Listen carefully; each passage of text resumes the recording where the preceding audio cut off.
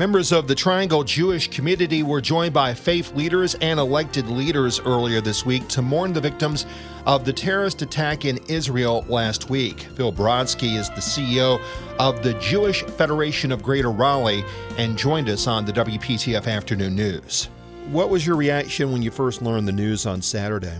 Yeah, actually, I found out the news because I had a text from my father-in-law who lives right outside of Jerusalem, letting us know that he was okay and the family was okay. So I was hearing that before I even had a chance to see the news.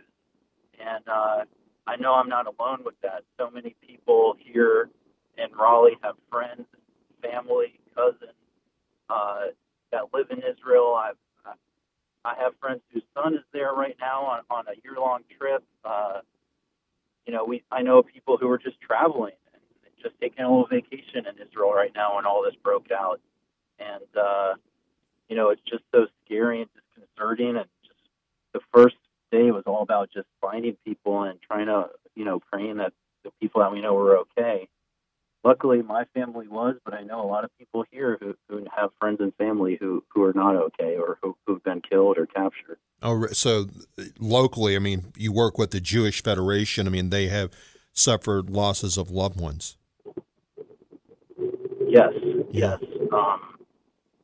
I just was talking to somebody whose teenage daughter has a friend there who's been murdered.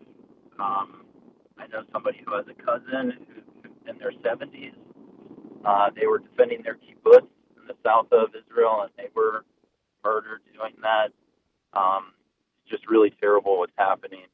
I got a briefing from an analyst who said that Israel hasn't seen a ground incursion like this that has impacted so many civilians going all the way back to the War of Independence in 1948. This is truly something different. We're seeing people kidnapped, torn out of their homes.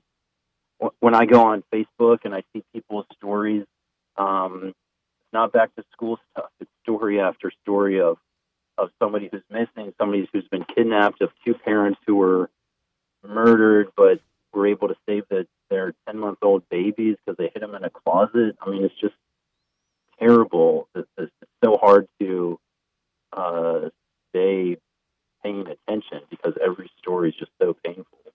One ambassador from the United States to Israel said that this attack was essentially 9/11 combined with Pearl Harbor, all wrapped up into one. Is based on what you're telling me, I would assume you would agree with that.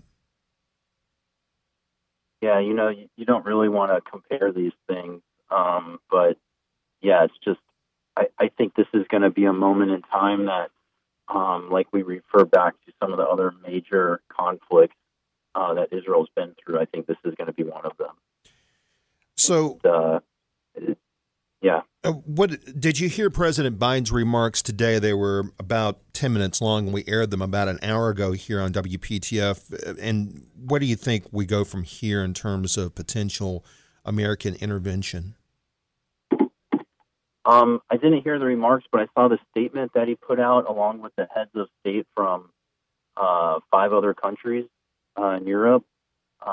People and states are really rallying around Israel right now.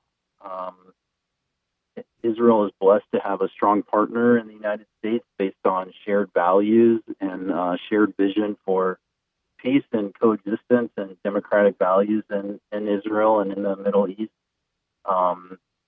Israeli soldiers are very grateful for the support of America because they see, made in the USA on a lot of their gear. America's support for Israel is so important. I think for Biden and other heads of state to restate that is comforting to Israelis right now. When I know that personally, this makes me feel alone here. I know Israelis are feeling that too. So to have people of good conscience, whether they're a head of state or our local officials here who have made statements, or just hearing it from friends and family with a call or text message or putting it on Facebook, to hear people say that they stand with Israel and Israeli people is really an important thing right now. That is Phil Brodsky, the CEO of the Jewish Federation of Greater Raleigh, and the scenes in Israel led to numerous demonstrations across the country, including one at UNC Chapel Hill on Friday, where there was a protest that led to violence. A demonstration originally planned by the UNC Chapel Hill chapter of Students for Justice in Palestine.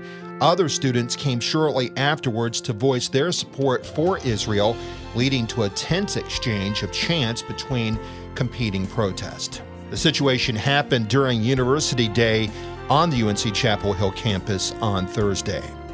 We'll come back with more of the WPTF Saturday Morning Magazine in just a moment. I'm Jeff Hamlin, substituting for Bruce Farrell.